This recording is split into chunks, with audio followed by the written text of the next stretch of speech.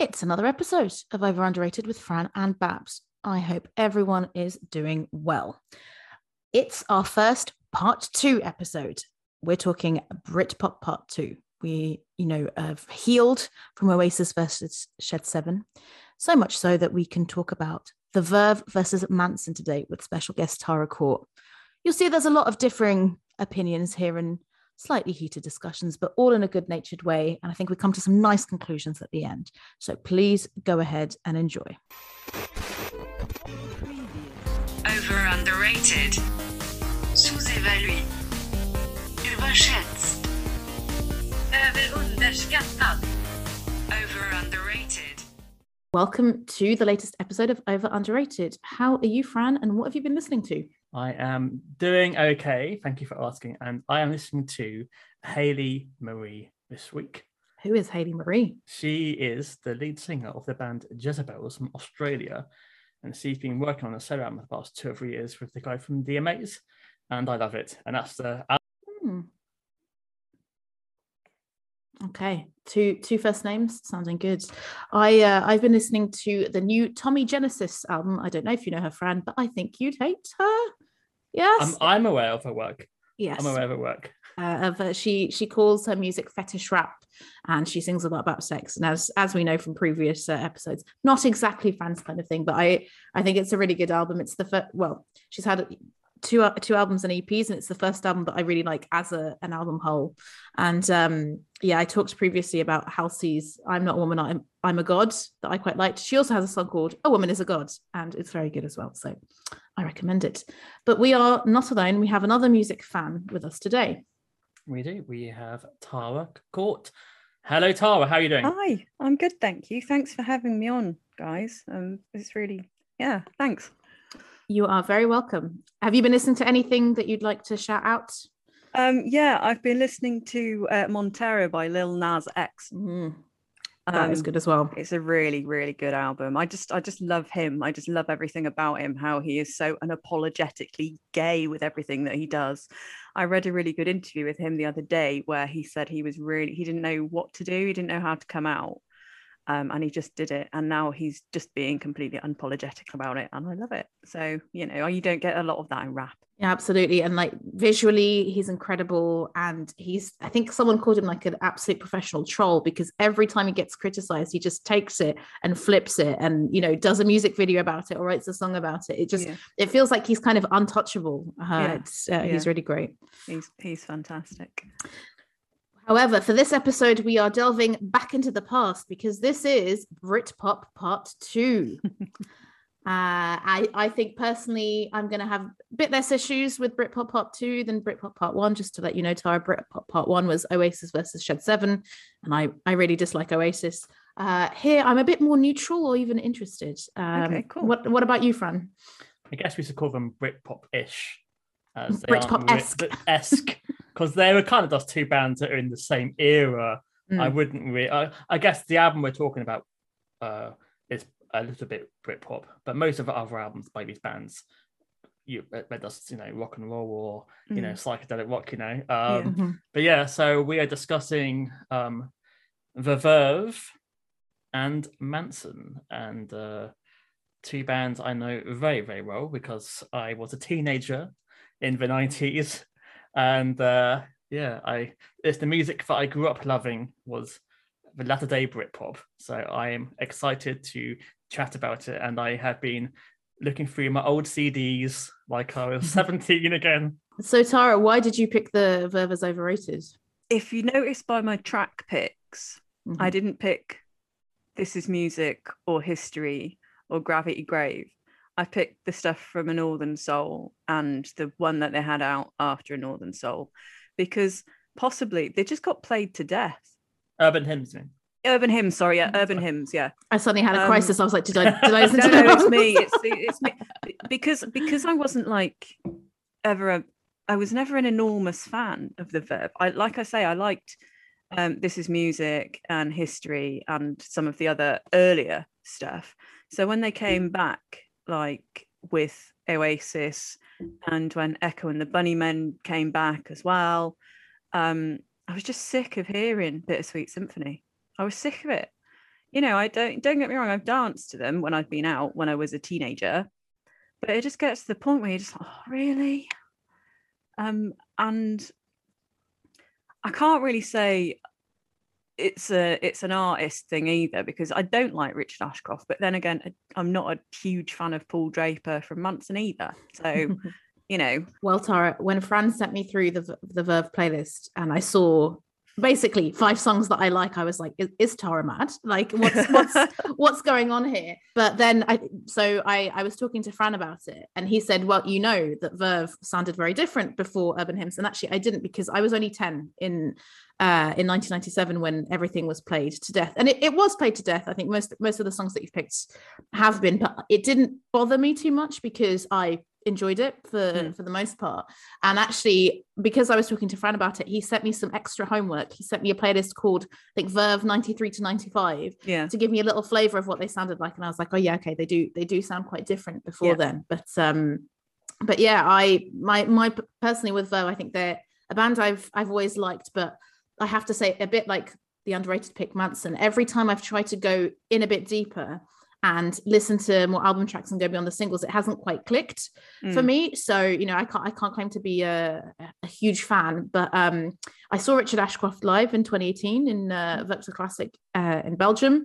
He played a mixture of Verve stuff and solo stuff, and yeah, I find him very charismatic. I think even as a 10-year-old, I found him quite fit. So that was motivation enough to be bowled over. And I think I'd always enjoyed Verve lyrics, and actually kind of sitting down and listening to them again, I thought, yeah, I still do, and I still think they're quite clever. So yeah, I'm looking forward to getting into it and hearing more about why you dislike the particular songs you've picked.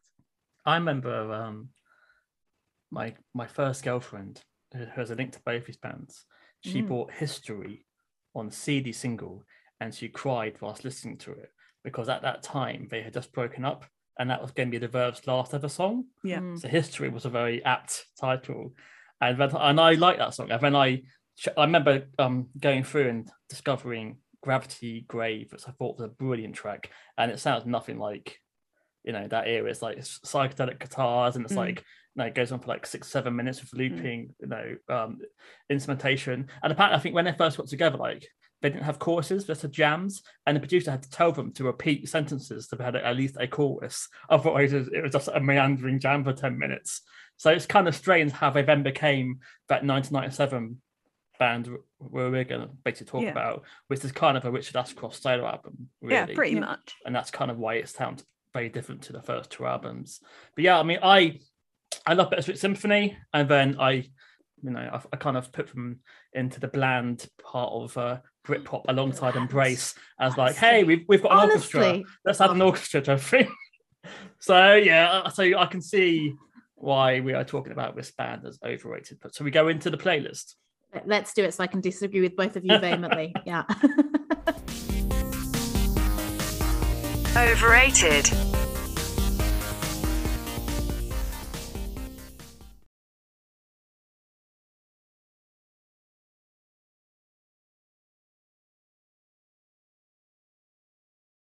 So what's the first song you picked? Bittersweet Symphony is the most overrated of the Verve tracks. And I am that much of a horrible person that when they had to sign over all of their royalties to the Rolling Stones, I was happy, because I was so sick to death of hearing it.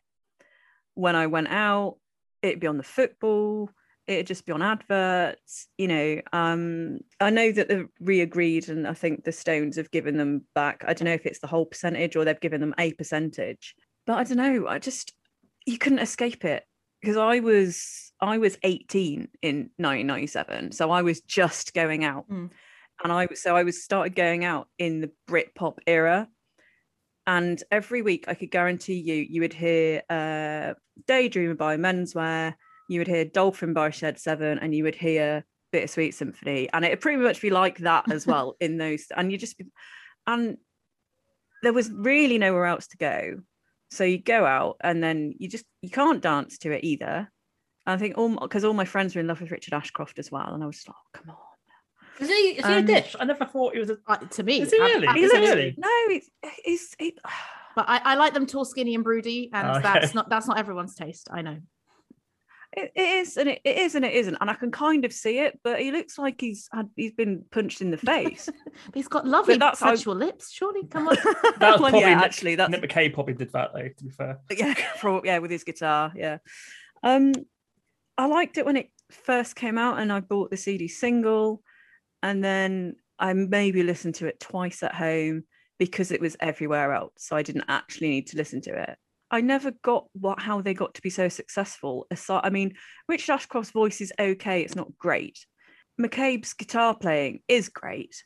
But there again, I couldn't name you the other two members of the Verve because they were the only two that ever got any press. So and you can't hear any guitar in that song, can you? You just hear strings and it's the and strings, drums, yeah. isn't it? Really? Yeah, exactly. Is Nick McCabe even on Urban Hymns? He was added at the end, so Right, okay. yeah. Basically, they replaced him, Mhm. and then last minute, Richard Ashcroft said, "Oh, we need him back." So he came on and added his guitar to all of the songs, but I can't really hear. I heard it live, and you can hear him play guitar live, but on the actual main track, it just literally all you can hear is a sample and the drum beat. Really, Yeah. Are you a fan?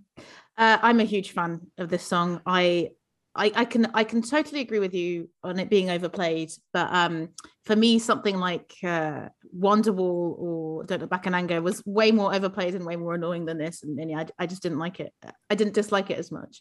I think I like the way this album in general uses strings and how it mixes it with synths. It's a great title. It's an evocative lyrics, iconic video. You know, for me, it has it all. Yeah, I was thinking, Tara, when you were saying that you can't dance to it, I imagined did people not just like pretend to walk down the indie club bumping into people? I'd go for that dance routine. And I wondered, you know, given that you said that the Verve was overplayed, do you feel like you've softened a little bit putting this playlist together and probably listened to these songs for the first time in ages, or is it still sort of traumatic memory? So I'm not, you know, I have enjoyed revisiting because they're not played every single Thursday, Friday, and Saturday night At when the I used to indie go club, out. yeah. Fran, what do you think? So when it came out, and obviously I was watching this on MTV, and the video was amazing and it sounded amazing. I got hurt when I found out it was a sample. That it's like, really? I don't know. It kind of, no, it ruined it for me a bit. Yes, I loved it, but I agree with Tara. You know, by a month later, I would just skip it instantly. So I can't say it's an overrated song because I remember the feeling when I first heard it, when those strings first, you know, came through the speakers. It was like oh my god, this is different, and yeah, and I adored it. But yeah, it's hard. It's hard now. I would probably not listen to the whole song, but I've only heard it once live when I saw Richard Ashcroft at Isle of Wight 2005, and he had a saxophone player during some songs. And I joked to my mate, it'd be horrible if he plays Bittersweet Symphony on a saxophone. And then, oh yeah, at the end, out comes the saxophone. Oh, literally, God. I wanted to start. So I've heard the worst version possible of that song. Wow. It does not work surprisingly with a saxophone instead of strings, to be fair. Who knew? Who knew? Who knew? That was an awful gig. He kept saying, "Bring back the troops, Tony. Bring back the troops." I was like, can we have some fun now, please, Richard Ashcroft? No. Yeah. 2005. Okay. Yeah, exactly. It was like about 3 years after the event as well. It was like, Yeah. okay, we've moved on since then. He was still angry about it. Still angry. He's about very it, angry. but yeah. But yeah, I wonder if are the lyrics about the band? Is that his Bittersweet Symphony? I just think it's about life. Is it? Yeah, it's about life. And what I quite like is because it's like, you know, the whole you're a slave to money and you die. It's just sex and violence, melody and silence. I guess what's nice about the music video is I guess it's him trying to overcome that. It's like, doesn't matter what obstacles you put in my way, I'm gonna keep going no matter what, and no matter who's engaging with me. Although I read that there's an alternative music video to Bittersweet Symphony really? where he gets beaten up or something and then puts his hand through I was like, that's a very different meaning and different ending. Not but- surprised. I don't know how he didn't get beaten up in the first one.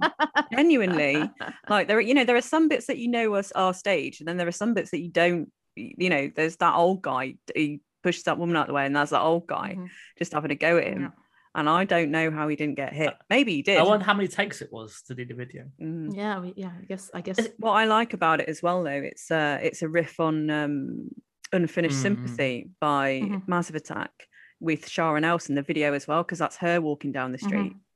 So yeah, I like that they've taken that from it. Yeah. It's strange though, isn't it? Like we talk about music now and videos being as one, but it's very rare you hear a modern song and even know what the video is. Yeah. Apart from maybe WAP. But it's or Little Baby, As X, or as Baby previously Shark. discussed. Yeah. But yeah, it's kind of weird, isn't it? With a lot of the songs of the 90s, as soon as I hear the music, I see the music video, and it's kind of faded away now, isn't it? I have a feeling that it's like people are still watching music videos, but it's not as wide an audience. It's more like people watching and rewatching, or the fans who watch and rewatch. But yeah, as much as I like Bittersweet Symphony, still I have to say it's not my favorite Urban Hymn song. That's one that's coming up later. So let's see. But what's I'll batten down the hatches for that then. What's your next pick, Tara? The next one is The Drugs Don't Work, also from Urban Hymns. So why did you pick this one? I'm anti-drugs. And I think it possibly in my naivety, I'm like was ridiculous naive when I was like a teenager. So I thought it was about drugs. I don't know what it's about because I haven't explored the Verve's lyrics and then thinking back, it could be about antidepressants or anything else, it's a downer, but there again, loads of songs are downers, I think the most recent albums I've been listening to have been massively downers. I'm a Smiths fan, for crying out loud, so I know a downer. It sounds like I've got a real vendetta against the Verve. I really don't. It's just gonna clip that and put that as the trailer, by the way. Yeah. It's just the stuff they did before Urban Hymns was better. Okay. And it's like they sort of, I don't know if they sort of they had to move with the times because it was Britpop and kind of re-evolve into a Britpop band so that they could have those lads fans and, the Adidas Gazelle wearers. And this is the thing. I don't dislike any of these songs, genuinely don't. Having listened back, I don't. But I just always thought that the Verve had more opportunities than other bands, and they were just okay.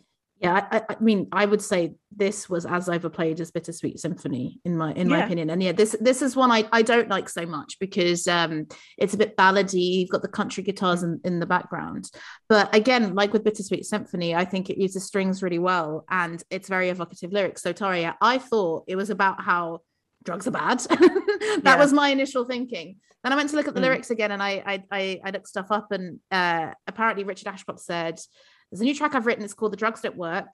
That's how I'm feeling at the moment. They make me worse, man, but I still take them. Out of boredom and frustration, you turn to something else to escape." So I think you were correct that maybe they weren't as anti-drugs. So yeah, I would say this is one of my less favorite songs from Urban Hymns, but because it's not one of my favorites and it was the first time I listened to it in ages, it had a nice nostalgic glow for me when I listened to it. What about you, Fran? It is very MOR Verve, isn't it, really? You can listen to this with a cup of tea. This is when they went from being cool rock stars to like Radio 2 friendly. And the actual melody is identical to Crowded House, Better Come Home Soon. And I've seen Neil Finn start playing the song and then going into Better Come Home Soon to prove it. But I don't think he matters. I've also heard that this is about his father as well, in another interview later on. But how rock stars are, they keep changing the meaning of their songs, don't they, really? But again, I think it relies maybe on the orchestra. I think that in the late 90s, from like 96 onwards, every indie band was given a budget and suddenly they all had orchestras, even if they needed to or not. Like I think that when Suede first did it with like Dogma and Star, it was quite unusual to have an orchestra. And then by 95 you had Shed 7, Embrace, Dodgy, everyone had an orchestra for their slow song to give it a bit more extra gravitas, for example. And I guess sadly bands can't afford to do that anymore because no one's going to be given the budget as they had back in the 90s. They'd be lucky to get a violin player, let alone a full piece orchestra. So I guess when you've got the budget, go for it. But just go for it. But I've always found this and another song we're going to mention just really bland. And I remember being quite frustrated, thinking, I thought they were for like, a proper like rock band like Stone Roses, and these are not rock songs. There's no riffs, there's no there's nothing you can grab hold or mosh to or dance to. So I found it a bit strange why people are adoring the Verve.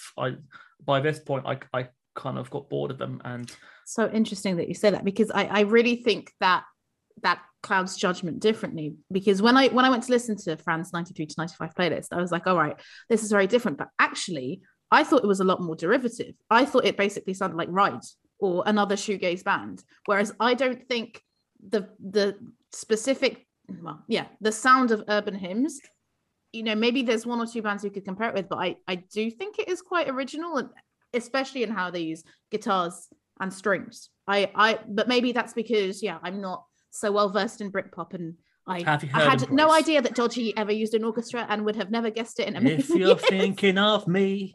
And like Embrace, it became that sort of You've production. really got it in for Embrace, haven't you? You know what? The sad thing is, I actually like Embrace. I prefer Embrace to the Verve.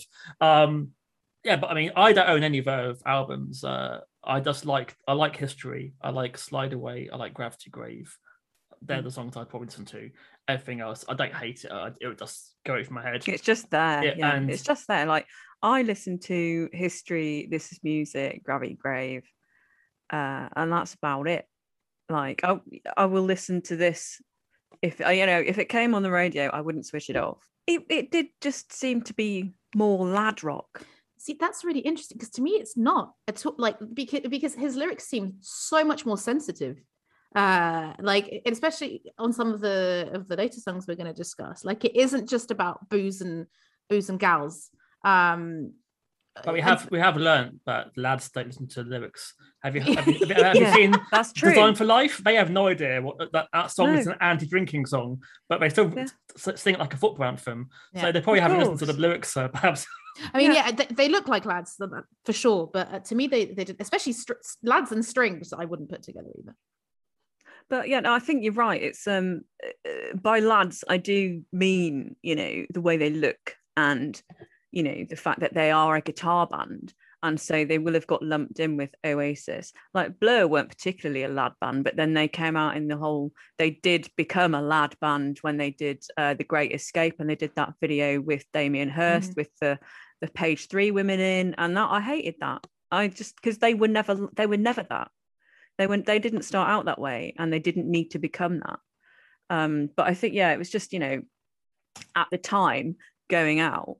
When I was youthful, that's all the lads would be wearing Verve t-shirts or Oasis t-shirts or whatever, and so I don't class the lyrics as lads lyrics. It's just the scene at the time where it was just very much lads and lads and Adidas and Carlin. You know how like bands like the Kings of Leon, when their fourth album came out, Is It Only the Night, became a massive success. Everyone would go on about the early albums. Is it the same sort of thing? Like, for me, I preferred Elbow's first 3 albums to Seldom Kid, and then that made them massive. Is it that it's a frustration that guys, why are we not listening to them earlier? These albums have... I don't know. I used to be like that. My husband always jokes that I used to be an awful music snob, like really did. Yeah. And then one night I was drunk in a nightclub and the DJ played Livin' La Vida Loca, and I got up and danced my ass off. So it's like I couldn't be a music snob after that. Sometimes I do have a degree of, well, you're listening to this when... That's what wound me up about the Kings of Leon, because Youth and Young Manhood is a fantastic album. The first 2, maybe 3 albums are really good. Then Sex on Fire comes out and it's dreadful. I remember at that time saying that the new Kings of Leon song was like The Emperor's New Clothes. I didn't get it. I didn't get why people loved it so much, because to me it wasn't them. It wasn't what I was used to with them. So I had to... A friend of mine is in a wheelchair and she needed a carer to go with her to see the Kings of Leon, and she asked me and I went, and I was just bored. Like, I got to go for free and I was just like this. Kings of Leon, I could not agree with you more. The first 3 Kings of Leon albums are excellent, and they are one of the most boring live bands I've ever seen. And I saw them, I think, just before Sex on Fire came out, so I was dead excited because, you know, I liked all their stuff. And it was at a festival. They had no chat. They just played the songs as on the album. I might as well have stayed home, and I was just like, Exactly. wow. I think, you know, it's not like I've to be a good gig you have to have in between chat, but I think you need either in between chat and or music being a bit different than on the album, because if there's none of that, then yeah, you might as well have stayed home. What I did find interesting with the Verve is that I watched them live today, and they are a more interesting band live than they are on record, because they don't rely on the orchestras, and Nick could play his guitar more, and they had more grooves, and Richard Ashcroft was like adding lyrics and, you know, going for it. So they are a better live band than they are, I think, on record. And I think if I saw the Verve in 1997 live, I would probably like them more. Yeah. But I'm going by the, you know, the videos and the sounds I heard. And when I listened back to the album today, and is Urban Hymns an album which has 5 Vega songs and a lot of songs everyone's forgotten about? Or is it an album that people love all the songs for it? Because it was always held as, like, you know, up there with OK Computer in 1997. And I find that insane, because I don't like one other song apart from the singles on Urban Hymns. Babs, are you a fan of no, because every time I've tried to get into Urban Hymns, the album, it just doesn't work for me. So yeah, like I said at the beginning, and well, the one song that you've picked from another album, Tara, like same, I actually quite enjoy it, but tried and failed. Although, yeah, did you guys know that Urban Hymns is the 18th best selling album in UK chart history? It sold over 10 million copies. And what's even interesting is that was one of the only Britpop bands who did okay in America. They toured America quite a lot, didn't they? The Verve. Yeah, they did. Yeah, they did okay. You know, I think they did better than Oasis. I think. Is it because they're lucky men, or I see what you've done. I see what you've done. I mean, Richard Ashcroft is very charismatic. He is. I mean, for all what I've said about him, he's quite a charismatic frontman from what I've seen. But they're just not me. So I have got a fact about Urban Hymns. Go on. Go for it. Yes. It was released 24 years ago today. Yes. I think, was it the Radio X Instagram account? I saw it on Shine On, because I go to the Shine On festival down in Minehead, and I saw it on their Instagram page today. So yeah, 29th of the 9th, 1997. Yeah. Over underrated. Sous-évalué. Überschätzt. Sopra sottovalutato. Over underrated. Yeah, and so what's your next pick from this iconic album? You've already gazumped me with it. Spoiler alert. Man. Yeah, Lucky Man. It's fine. It's a man and a guitar. Sorry, I saw your reaction there when I said it's fine. You know, like, you could reach through the screen and hit me. I'm not going to hit you. Don't worry. No, this is my favorite Verve song by a mile. It makes me cry often when I listen to it, not because it's so bad. Before you say anything, when the strings build at the end, the lyrics. I mean, the video, all I remember is man playing a guitar in a flat with some bored looking flatmates. But I think, again, with the Verve, it's very strange, because Fran and I often talk about how we don't really pay attention to lyrics, but with basically all the songs from Urban Hymns, I can't help but hear the lyrics. I feel like, I don't know if it's the clarity of Richard Ashcroft's voice, or because, you know, they're deceptively simple, but I find it like a really joyous celebration. And again, I enjoy it being about a theme that not so many people write about. Although I will say, it's not my favorite song called Lucky Man. My favorite song called Lucky Man is by Emerson, Lake and Palmer. So there we go. Looking at the lyrics, they are quite miserable, aren't they? They are they are anthemic and miserable, which is a bit like the Smiths, I guess. I think it's a northern tradition, because the Barrigan talk about Letter One also has a lot of miserable lyrics in an up-tempo way. Yeah. So I think that's part of the Lancashire kind of thing, you know.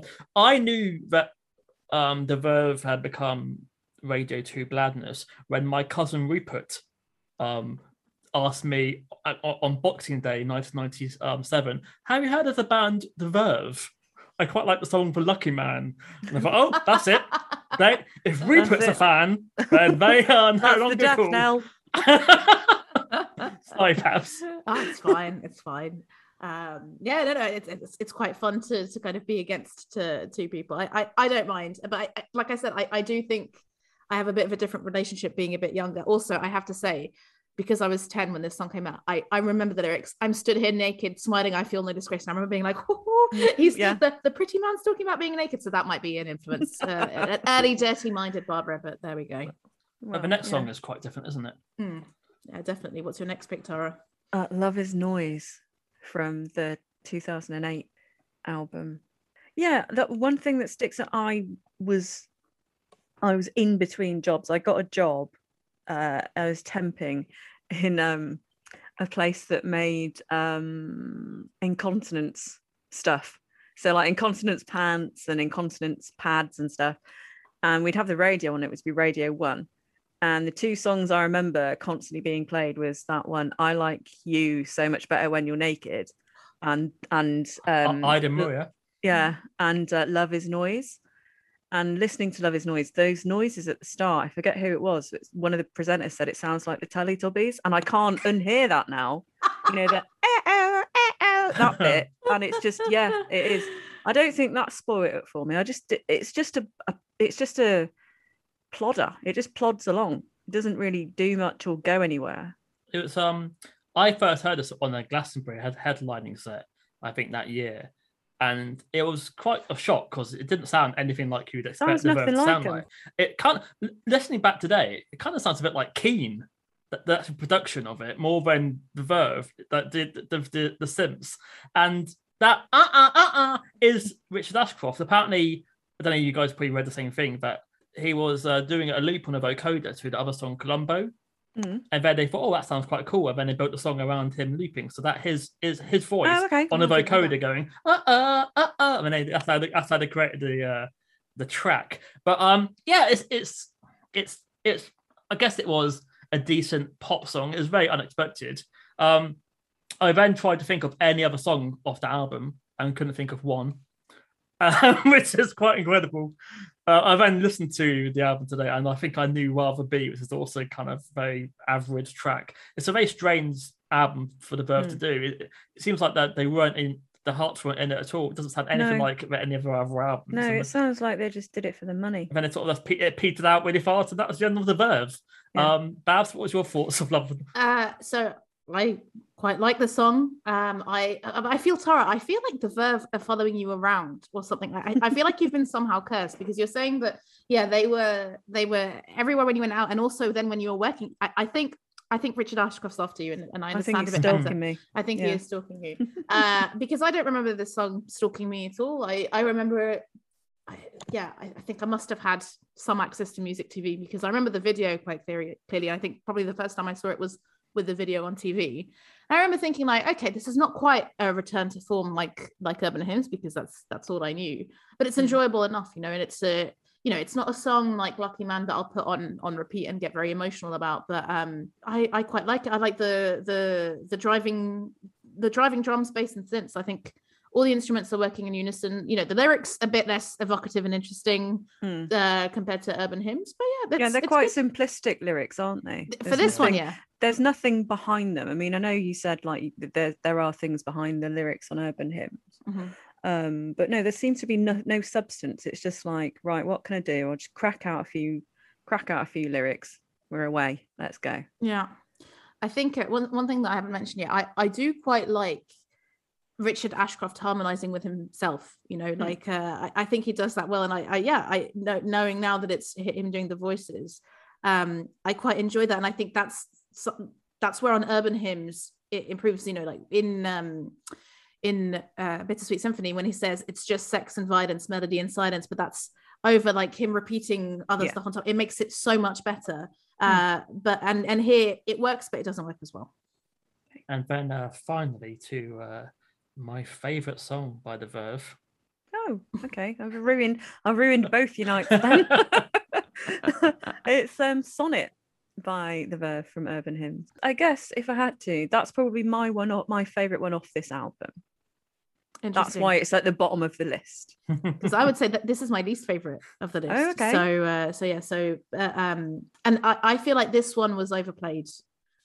more than Lucky Man in my experience, or maybe it's just because it's so drony. But yeah, so despite it being your favorite, do you still feel it was overplayed? Why did you pick it in the end?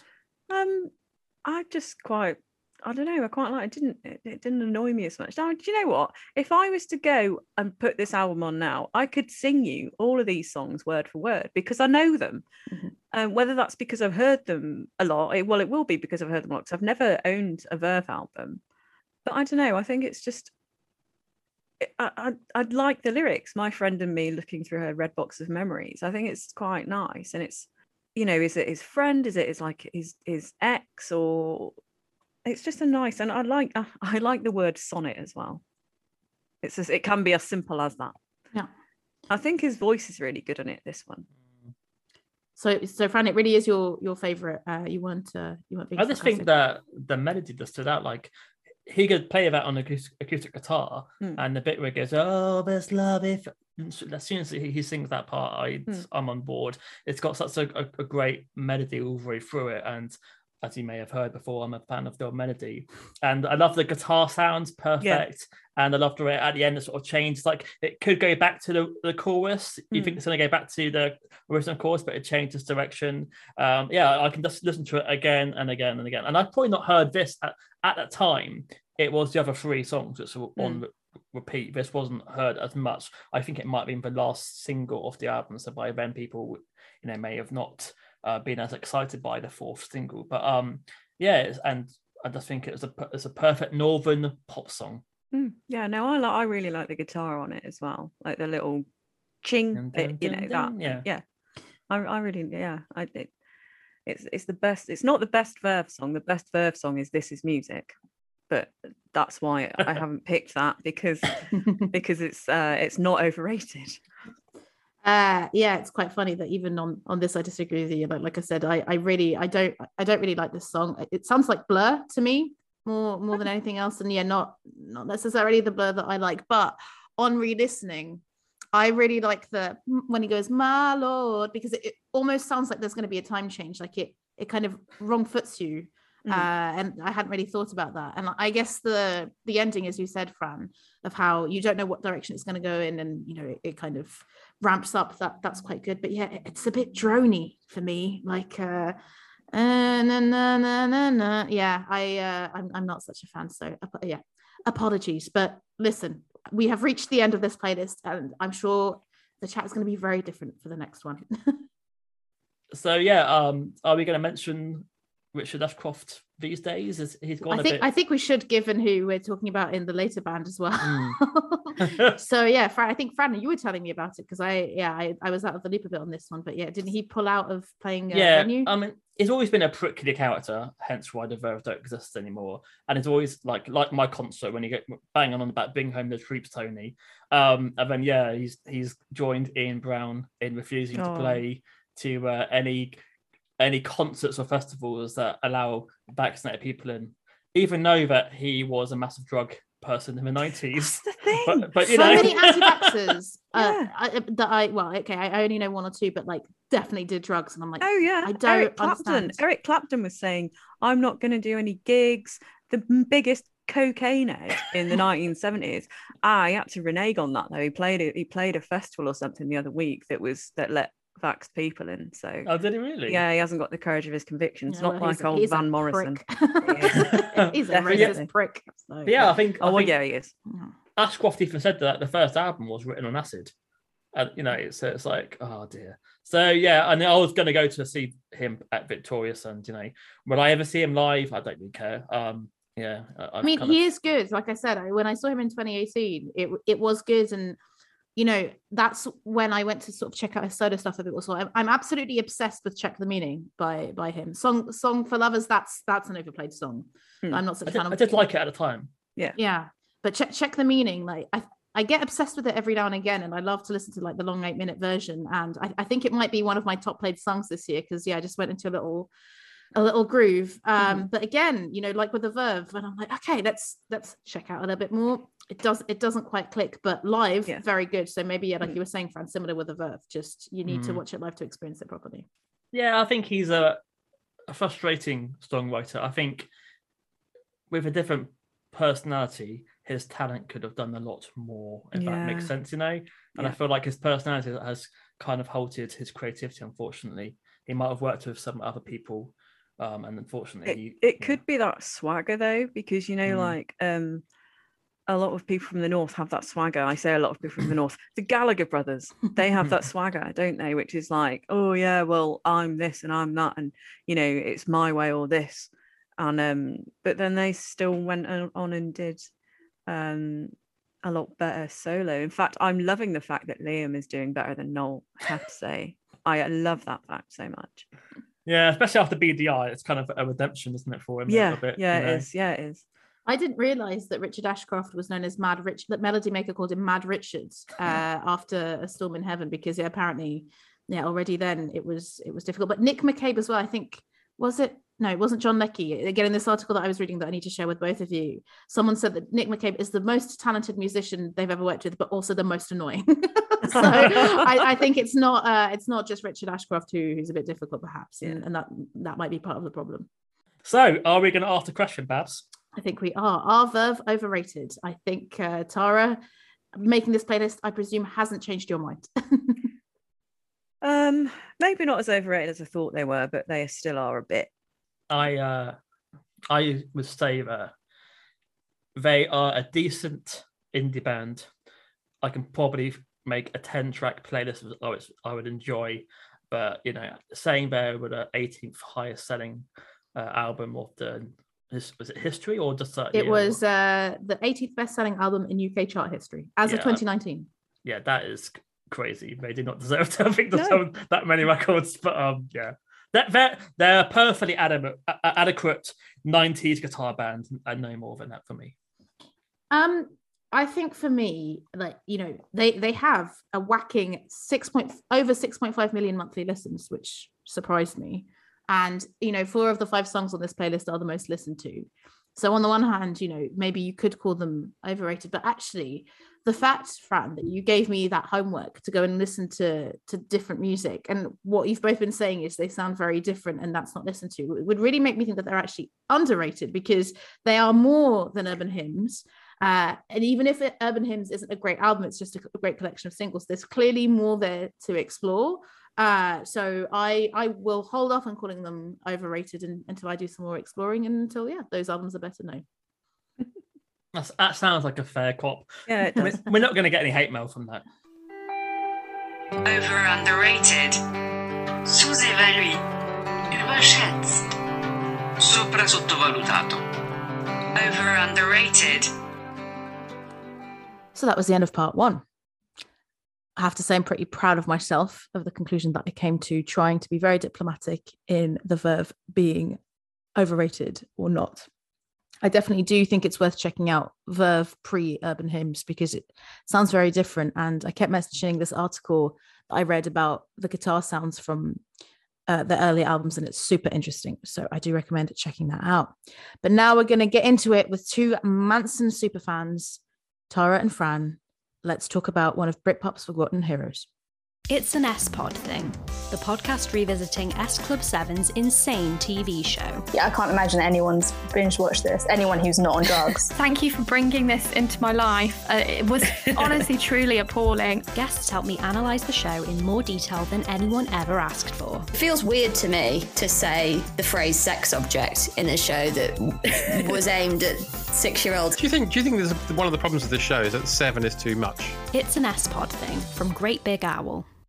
So welcome to part 2, talking an underrated Britpop band, now Manson. So Tara, why have you picked Manson as your underrated act? Because everybody only knows Wide Open Space, and that's not even their best song.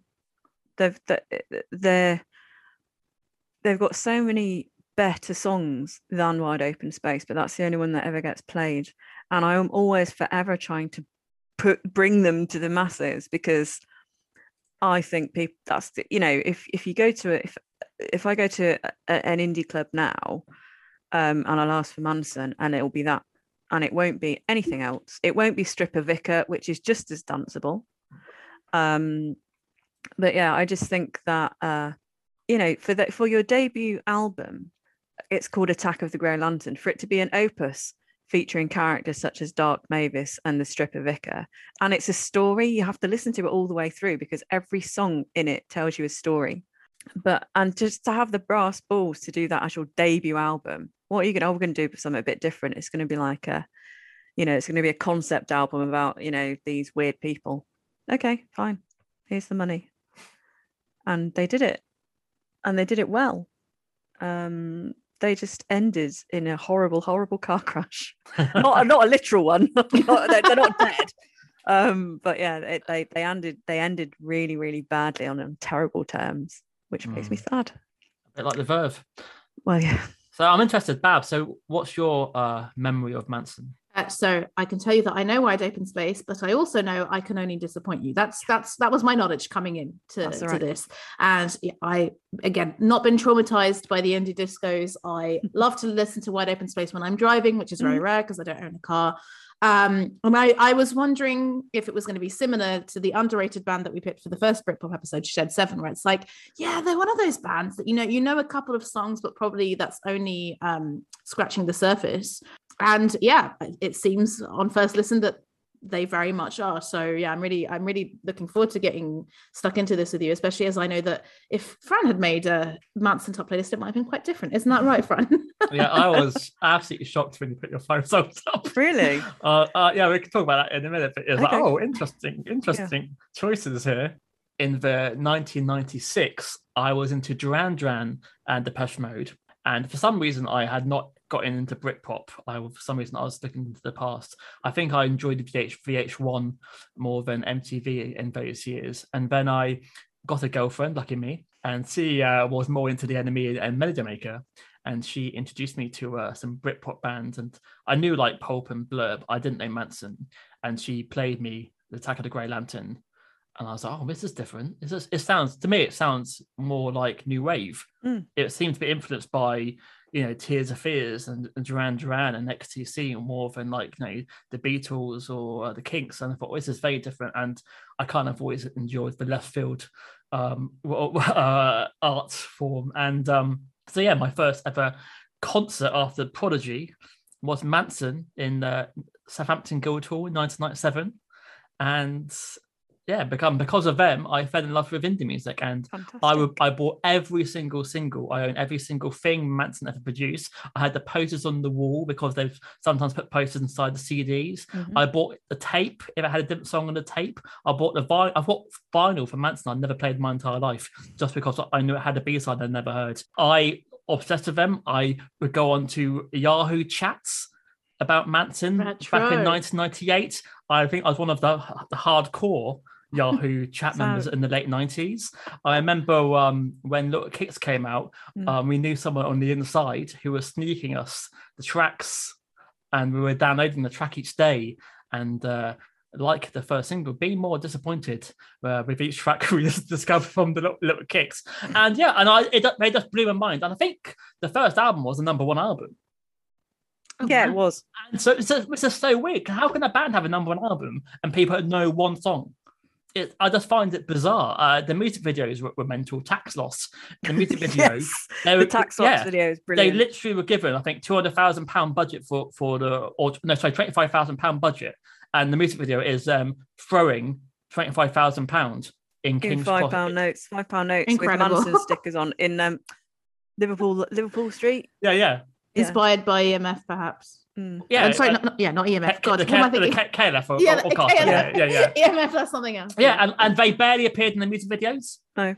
And they were just, an enigma. And I enjoy the fact that in Melody Maker, they would have like these sort of love stories between Chad and Paul, and they would wear makeup and wear boiler suits, and live they sounded nothing like the album. They sounded more like a post-punk band than what you'd hear on the album. And I just thought they just sounded so much more interesting than Oasis and Shed 7. I like Shed 7 and Oasis, but Manson were my band, and I kind of felt like a bit of an outsider. And I think Suede, Pulp and Manson were the bands for the outsiders, and unfortunately Suede and Pulp and the Manics have still adored and playing to thousands of people, and Manson are the forgotten freaks of the 90s in some way. And they're the also-rans. Really. Yeah, and I think it's completely unfair. And I think they have so many decent singles which should be played on radio to this day. I know, rant over.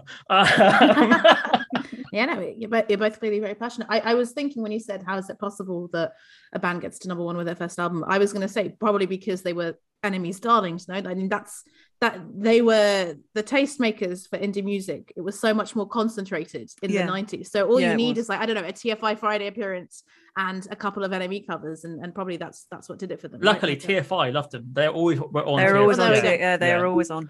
But yeah, it's just weird. You know, people. If I mention Manson, they go, "Oh, they the one hit wonder." I'd say they've had like 3 like top 5 albums. It's just you know, they were just ignored from history for some bizarre reason. So yes, how did you get into how do you come to choosing these 5 songs, Tara? They were Disgusting wasn't a single, but the others were. I wanted to pick ones that are underrated.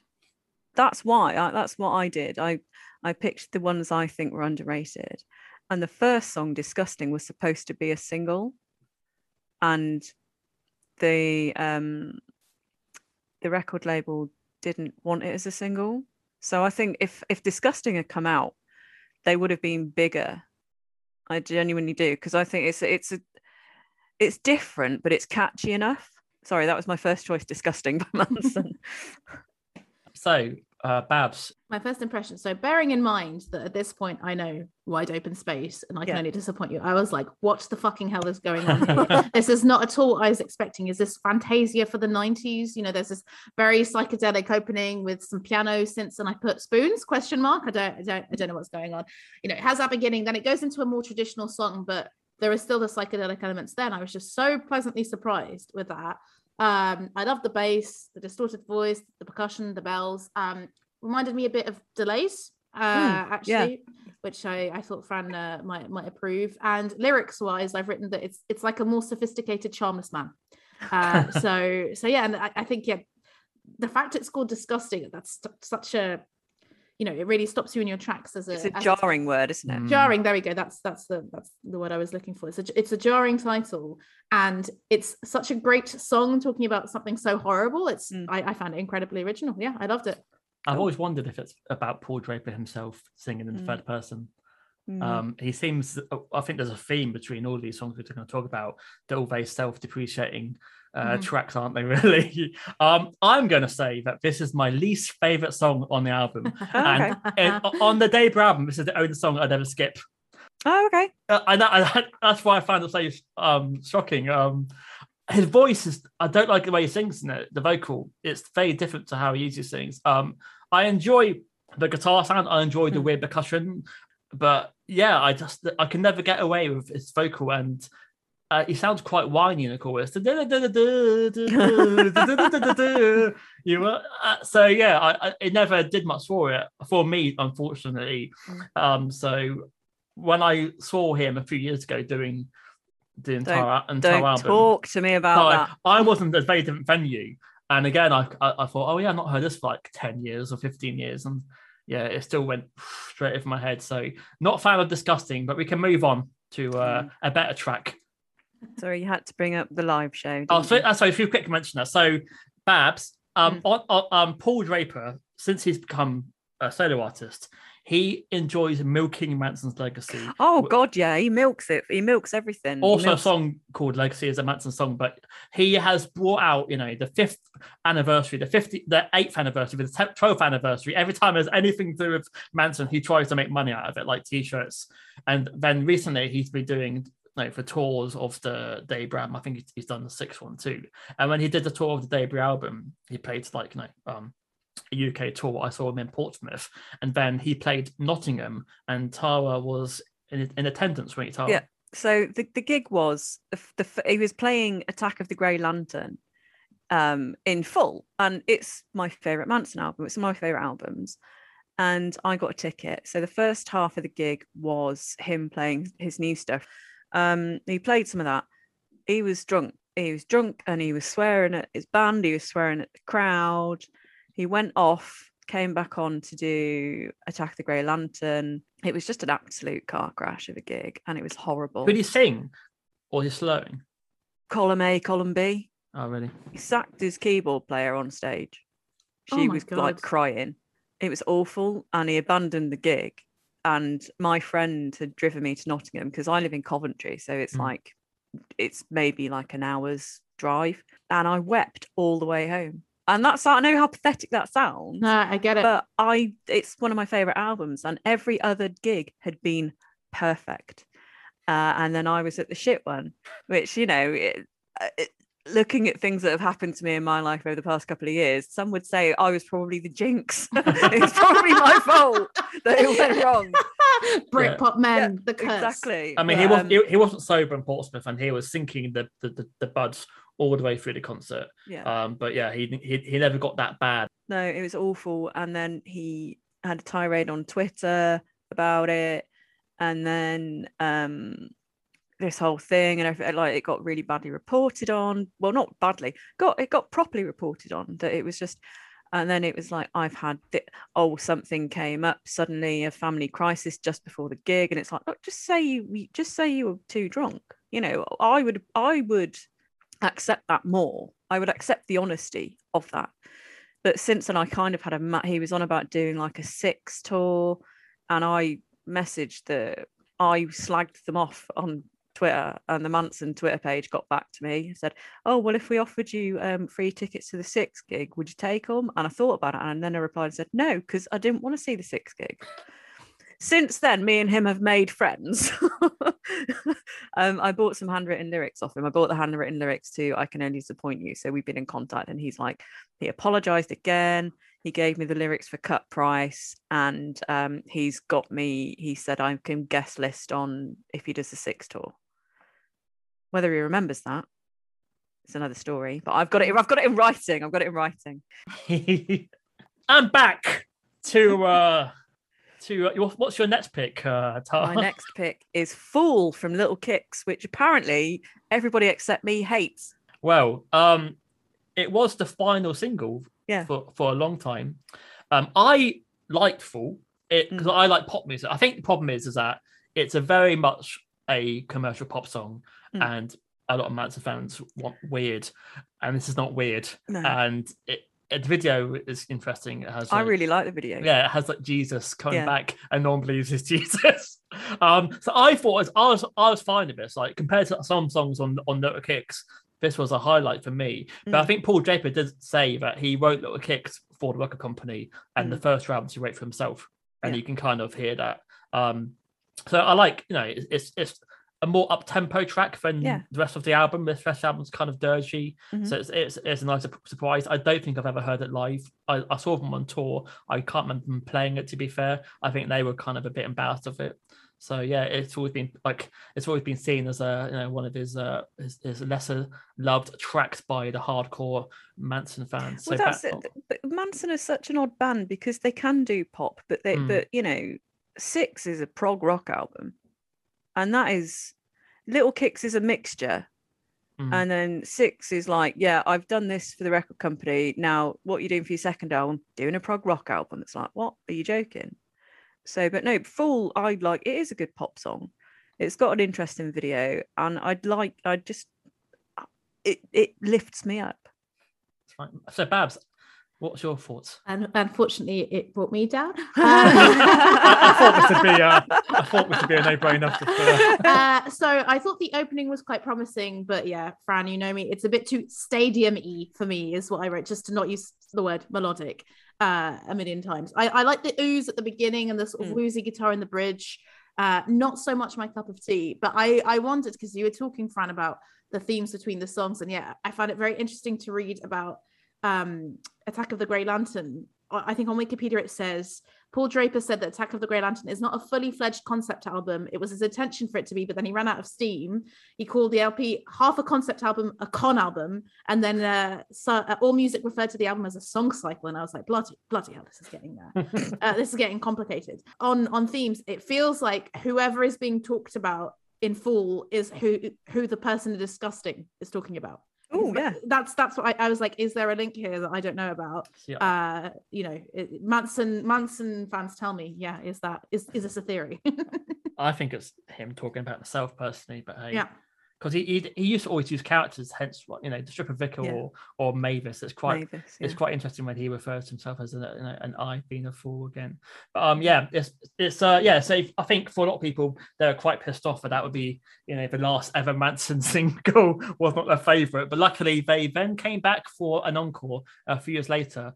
But what's your next pick, Tara? Over underrated. Sous-évalué. Überschätzt. Sopra sottovalutato. Over underrated. It's Negative from 6. Because I like how it starts. And have you ever told a lie to hide a lie is a great line. Lyric, he's just really good at lyrics. He really is, and I bought 6 when it came out, and I listened to it once and threw it aside because I thought this isn't Manson. This isn't the Manson I know. And I got back into it maybe about 15 years ago, and it's one of my favorites now. And it's just it's different again. It's different again. So we've had Disgusting, which was different, Fool, which is different. This is different again. It's quite proggy. Although I would say it's probably one of the most straightforward tracks on 6, really. I mean, it's just I think it's one of the only songs that's under 5 minutes, and it doesn't have like 4 different sections. There's probably why it was a single. I love the guitar sound, the down, and at first I kind of found it a bit. I was shocked by it because this wasn't Tax Loss, but it grew to be one of the best singles I think they've done. And I love the way that you can have a punched chorus, which is the opposite. I look downwards, I'm feeling negative, but it feels like punching the ceiling. I love it. I've always been a big fan of Negative. Babs, what's your thoughts? I'm a fan of Negative as well. And I noticed that it was in 6/4. Like, all the songs in 6/4, or is it just this one? Oh, no, they go all over the place. They're all over the place. All over the place, yeah, right. I guess, one of the other picks this one, no, I don't think it is. Yeah, I thought it was a really filmic beginning. I've written spacey guitars, a really driving bass again. I love the breaks, and the drum almost sounds like Rocket Fire or similar. I feel like this should definitely soundtrack Black Mirror or some sci-fi or something like that. And even the sort of spaceman voice effect in the bridge is great. And I really enjoyed the vehicle slowing down noises at the end. That's what I've written. And for this one, I definitely noticed the lyrics, and I thought it was quite funny because they were a little bit relevant to COVID times, talking about, can't be bothered getting up today, my future's looking positive, no one even picked on me today, so you tested negative, panic in your bedsit goes away. You convert to Scientology to feel part of something once again. I thought this was a really great song, and totally agree, Tara, like different each time, and that's what surprised me each time. After Legacy, the first single, this was again a different shift, and that's kind of what you like about Manson. They're always different, but still Manson. I think his voice is very much his own thing, and so it's always that the guitar sound of Chad and Paul's voice always made it Manson, but they'd always will be trying to do new things, and that's kind of why I think their third album hurt, because it felt like, oh, you're just going through the motions. You're not doing something completely bonkers again, But I guess you can't always be going crazy with each album. There's only so many times you can reinvent yourself. But what's your next pick, Tara? Being a Girl. Yes, please. Yeah. Okay. Fun fact: Danny Dyer is in the video to Being a Girl. I just saw the video before this record, and I was like, "Is it? Oh, it is. Yeah." But so Fran, you said yes, please, right? So, because I think it's I think now it's probably one of the best ever singles. When I first heard it, I was like, oh, what the hell was that? It was like a 2-minute punk song. It was like, what? And the video was like, what? And the drum intro is like, Don't Stand So Close to Me by The Police. Oh, yeah, never thought. Yeah, and I hated it when I first heard it. I bought it. I didn't like it when I first heard it. I bought it because I liked the B-sides. And then I listened to it again and again. Then when I heard the album version, which is a whole different thing, it's like like a 7-minute track, and that's why they couldn't have it as a single. So the second part of Being a Girl, I think I love even more than the single with Chad's guitars like riffs like that, and Paul's lyrics about about Bolswood and Froggy doesn't see that. A frog, it cannot comprehend the sea. Yeah, exactly. It's like, okay, fair enough, Paul. And Andy's drumming's great as well. Yeah. Andy's a great drummer. Yeah, Paul has a great voice, and I don't know who the bassist is. Stove. They are excellent musicians. That definitely comes across in all the songs. So I've got a feeling, I don't know how much of Stove actually played in his recordings, but I saw him live, and he never seemed. He was playing okay. Yeah, he was coping. I only saw them twice. I saw them when I was a student. They played at De Montfort Uni, and I saw them at Glastonbury. And the great thing from that was there was a double rainbow when they were on stage. That was pretty cool. That's something to remember. But yeah, Stove was there for the eye candy, I think, really. It's lovely having a bass player called Stove and a guitar player called Chad. Chad. It doesn't sound real to me, especially with the connotations that it has now. But yeah, I bloody love this song. I put it sounds like they sound like a 3-chord American band. At the beginning, really like American style. Then it becomes really jarring, psychedelic. I mean, when has Balsa Wood, Marks and Frogs been in the same in the same category? And I thought, title wise, I was thinking of To Be a Young Man by Nadine Shah, and I'm like, this is a different vibe. And the video with all the men being manly and exercising was very fun. And I thought it was just an interesting topic as well of is this about, not liking gender roles? Could it be even about being trans or something like that? I don't know. It's really open, very open to interpretation, especially the later the song goes. But incredibly original. Yeah, and I think Paul would always wear makeup and Paul always wore makeup. And paint his nails. It's always like they nice. were a fluid band before that was really a thing. So it made sense. Yeah, if you look through some old photos as well, there's Stove in like a dress and Chad in a dress and stuff. So cool. It was cool. Yeah. So I'm happy. I'm happy you enjoyed Being a Girl. No, really, really great stuff. Yeah, no, honestly, because I enjoyed all the verse songs, I'm like, these are the best 2 playlists I think we've ever had. I had a great time. Listening to. It was great.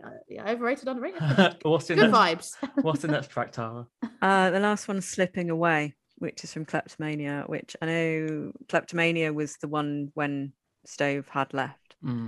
There are some good tracks on it. I almost picked Love Is. Love Remains, which is brilliant. Love Is, Butterfly is great, but I love the fact that I'm just going to talk about a different song for a second. Butterfly, it's a 7-second intro before anything starts, so it's just silence for 7 seconds, and then it's just like kicks in, because he just could get away with it and do what he wanted. By then, he sort of said, "I'm doing this." Okay. But yeah, Slipping Away. I don't know. It's another good single, and it's different again. I think it's probably harks back a bit more to Attack the Grey Lantern in the sound of it. But yeah. Do you enjoy his scream at the start? Always. Yeah, I wrote. They love a little jarring start, don't they? Because it comes in. I thought the atmosphere that is created by the music really matches the lyrics. My fear is slipping away from me, my lazy feeling filling my skin. You're like, oh, it really, it feels very nice. And I thought it was another great bass and drum combo, but this one felt a bit less original compared to the other ones. To me, I've put voice-wise and music-wise, it feels a bit Oasis-y, a bit psychedelic. Although, no Oasis song is going to have 1 minute of some piano and soft percussion and wordy synths at the end. So, on that, they remain unsurpassed. So, a bit of information regarding this track for you, Babs. So, they recorded Kleptomania, which is their 4th album, and they finished about 75% of it, and then it broke up. So, what you're hearing is a Guy track, which is why it sounds a bit more less commercial, and they wanted to add more guitars to it and another vocal. That's why it sounds a bit like more sparse compared to other Manson tracks. The ending, I opened up my Cut to Mania box set to see if it mentions the ending, because I thought, oh, was that going to be for another song, or because it seems like it's going into another song, and I can't find anything about it, so I've got no idea why that piano section's about at all. So yeah, and they toured in 2002, and they played 4 or 5 songs off this album to us, and we all get excited thinking, oh my God, they've gone back to the Attack of the Great Lantern sort of rocky tracks. And then we never heard from them for a year and a half. And we got an announcement saying Manson had broken up. And we're like, what the fuck? And then because we knew they had toured these new songs and they'd been in the studio, Manson fans then asked Parlophone, can you release their 4th album? Because we know that they've recorded loads of it. And then, a year later, they released it. But what's interesting is... Sorry, Cam. Sorry, I was going to say, isn't there like 4 parts of it? Yes. There's like loads of, there's like 4 discs of Kleptomania. Yeah, so one is like the remains of the sessions. Disc 2 is like the B-sides, and disc 3 is like the some rarities. That became like a little mini box set. But and then in it he tells you, with each song, like how far they got. So if you listen to Stepping Away, there's barely any bass on the verse at all. It's just a guitar and some drums, because you can hear. I'm surprised Paul Draper didn't go back and re-sing his vocals. I don't know why he wasn't allowed to do that, because he mentions a lot, oh, this is just a guide vocal, I wanted to add backing vocals to, so I wanted to do this to this. So why didn't he? I don't understand why he possibly wasn't allowed. So yeah, so this was the band breaking up, and this is the remains. And if you listen to the remaining tracks, it could have been a great album, and it'd be lovely to hear. And he says, oh, in a few songs, this isn't even the finished version. They had rewritten the chorus, but they never got to record it. So it's really frustrating to know. What could, it's going to be amazing. What could have been? So they just broke up, and that was the end of Manson. And we've never heard again from Stove or Chad. Chad is a health and wellness coordinator. I think he's a masseur in a physio fella. Nice. Down Norfolk somewhere. Yeah, it's a sad thing for me, because I adored them, and now I kind of feel tainted by them, unfortunately, because of how it all ended. Yeah, I do to an extent as well, especially since Andy doesn't Andy is still in touch with Draper, and Andy doesn't seem to be getting a cut of anything. It's all Paul is getting it all. Exactly, and Andy is what it seems to be, like a lovely guy as well. So yeah. I mean, there is an argument for the fact that Paul wrote virtually everything, but does he really need all that money? Wow. And as Pap said, he's a quality drummer, and now he doesn't even get to play with Paul Draper's Sourdough Show. So, although they were talking about that, they were talking about him maybe playing, but I don't know if that was just drunken. Yeah, if they did 6, I think Andy has to do it. He is 6. Of course. The tempo is constantly changing. He's holding it together. Syncopation's incredible. Yeah, he's got to do it. Yeah. Anyway, sorry, Babs. So we keep. I'm actually enjoying it. I was just thinking about how I've not had anywhere near that kind of contact with bands that I like. I think I'm a bit less obsessive. I think a fan of anything these days. So I don't know if I could be fucked to kind of go on the Yahoo chat. I as a teenager, as a young adult, absolutely. I think the most I do now is kind of comment on Instagram every now and again. But yeah, it's amazing how much information you know, and how frustrating it is actually to have that contact, but nothing has happened since 2004. Yeah, I just think. Yeah, I feel for you guys. A part of me would prefer him just to be an enigma. To be fair, I just, if he just didn't have these random meltdowns on social media, because every time I see it, I'm just like, here we go again. Yeah, you need an intervention. Well, it just sounds like he needs a good PR person and perhaps some help. I hope he does. So, Manson, underrated, Babs, or 100%. Looking at their Spotify statistics, which is what I like to do, they only have 106,000 monthly listeners. So Wide Open Space is their most played track with 9.1 million, which is a lot. But the next most played is the Stripper Vicar with just under 1 million. So really, it must be, Wide Open Space on a playlist or something like that. And I thought coming in, they're another Embrace. sorry, Fran. They're another, Britpop band that have a couple of good singles, and that's it. And they are clearly so much more. So I wholeheartedly agree with, I imagine both of you, that they are very underrated. Yay! Yeah. There's also a link to the Verve as well, in that they were called Manson, spelled Manson, but Charles Manson's estate got in touch and told them to drop the name. So they are spelled Manson. They are spelled Manson, Mansun. And when asked, Paul Draper said it's because of the Verve song "Man of Sun." Oh, there we go. Yeah. Oh, yeah, we not just thrown together. We do love a link. But also, we've talked about, so Shed 7 are from York. How many bands do you know from York? Manson are from Chester. How many bands are there from Chester? Genuine question. I don't know any other ones. Do you know what? Like Hollyoaks is based in Chester, and they used to play quite a lot of Manson songs. And I thought it's just on purpose because they're from Chester.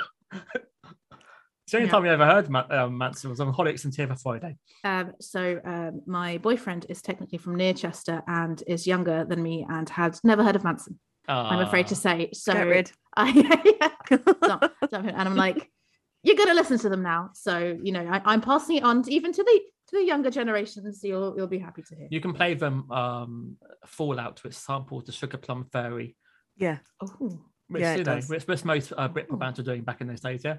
Clearly. I saw them on that documentary in Japan. They're quite big in the Far East. I think they were enormous in Japan, yeah. And Thailand for some reason, they loved them. I think they loved any guys with like Nirvana. They was like Suede as well. And they asked him, do you have a rivalry with Kula Shaker? And Paul James was like, what the fuck? Like, how are we even similar to Kula Shaker in any fucking way? It's quite funny how they bit psychedelic. Wow. Manson and Suede to me were similar, and then all these other guitar bands I think were very different. No, I don't know. I always thought Manson was still sort of outside on their own. Well, maybe, but I think with people who I found who liked Suede would like Manson, they were similar in that way. Maybe because they weren't like about downing pints. Which was a laddie thing, as you mentioned back in 1997. Manson were never in Loaded magazine, as far as I know. So that could be. I mean, given the video to being a girl, that doesn't surprise me that it wouldn't be their vibe. But no, I think they're extremely different to most Britpop bands at the time. Like this is just 5 songs. Like I'm very keen to go and listen to more. So yeah, Fran, for sure, we can wax lyrical about them on future episodes as well. No, I'm really pleasantly surprised. But this is why Little Kicks was such a weird because from the art, even the artwork was Anton Corbijn. Just like they went very, very mainstream, and it's like this is not what we expected. So it kind of. I went to an Anton Corbijn exhibition, and I don't remember seeing a Manson photo. Oh, really? many others, but not Manson. Yeah. But if you listen to 6 if you have some time, and you'll be shocked. It even has Tom Baker doing. Tom Baker's on it. I was about to say Tom Baker's doing on it. Some narrative in the middle randomly. Wow. This is why they probably weren't made big in America, old Manson. For various reasons, they are very British eccentrics. I guess would be the term. So, thank you for being our guest today, Tara. And you're welcome. Thanks for having me. It's been great fun. If our audience would like to hear more from you, how can they find you? Right. So I'm on Twitter at the Bluest Star. I do a horror podcast. It's called The Killening. It's a Patreon one, so there is a Twitter account for that, which is at Killening. So if you want to find out more, go there. There's a Facebook page for it as well, and I do a radio show on a Sunday evening, 6 till 8 on Edge Radio, which is based in Gloucestershire, but I do it from this very room. I used to do hospital radio, then I got the sack for something I'm not going to go into. Listen to her Patreon podcast to find out more. There we go. You're welcome. But yeah, Manson have a song called The Edge as well, so another link. Yeah, I think they're going to be my 3 from 1 artist this Sunday, so get listening. It's been great. That's all right. We love having guests and we love chatting about music. So yeah, you're a great guest, Tara. Thank you so much for coming on. No worries. Thanks a lot. Babs, anything you want to add? Oh God, now you've put me on the spot. Well, I am hopefully coming to England soon, where you have freedom. We're about to get freedom here in Belgium, indoor gigs and stuff like that. So I am I'm hoping to pop over and see some live music. Very excited. We have freedom, but we have no petrol to. Yeah. Oh, true. Today I got petrol this morning, and it felt so erotic. Oh my god, I filled up. Look at me, F1. Look at me. Look at me. Yeah, just to let you know, because I saw that there was some minister saying like, "Oh, the same thing's happening in other countries." In Belgium, it's not. So, of course, it's not. No, it's not. Yeah, we know we know why. Yeah. Good luck with that. Thank you. Over underrated. Sous-évalué. Överschätzt. Överunderskattad.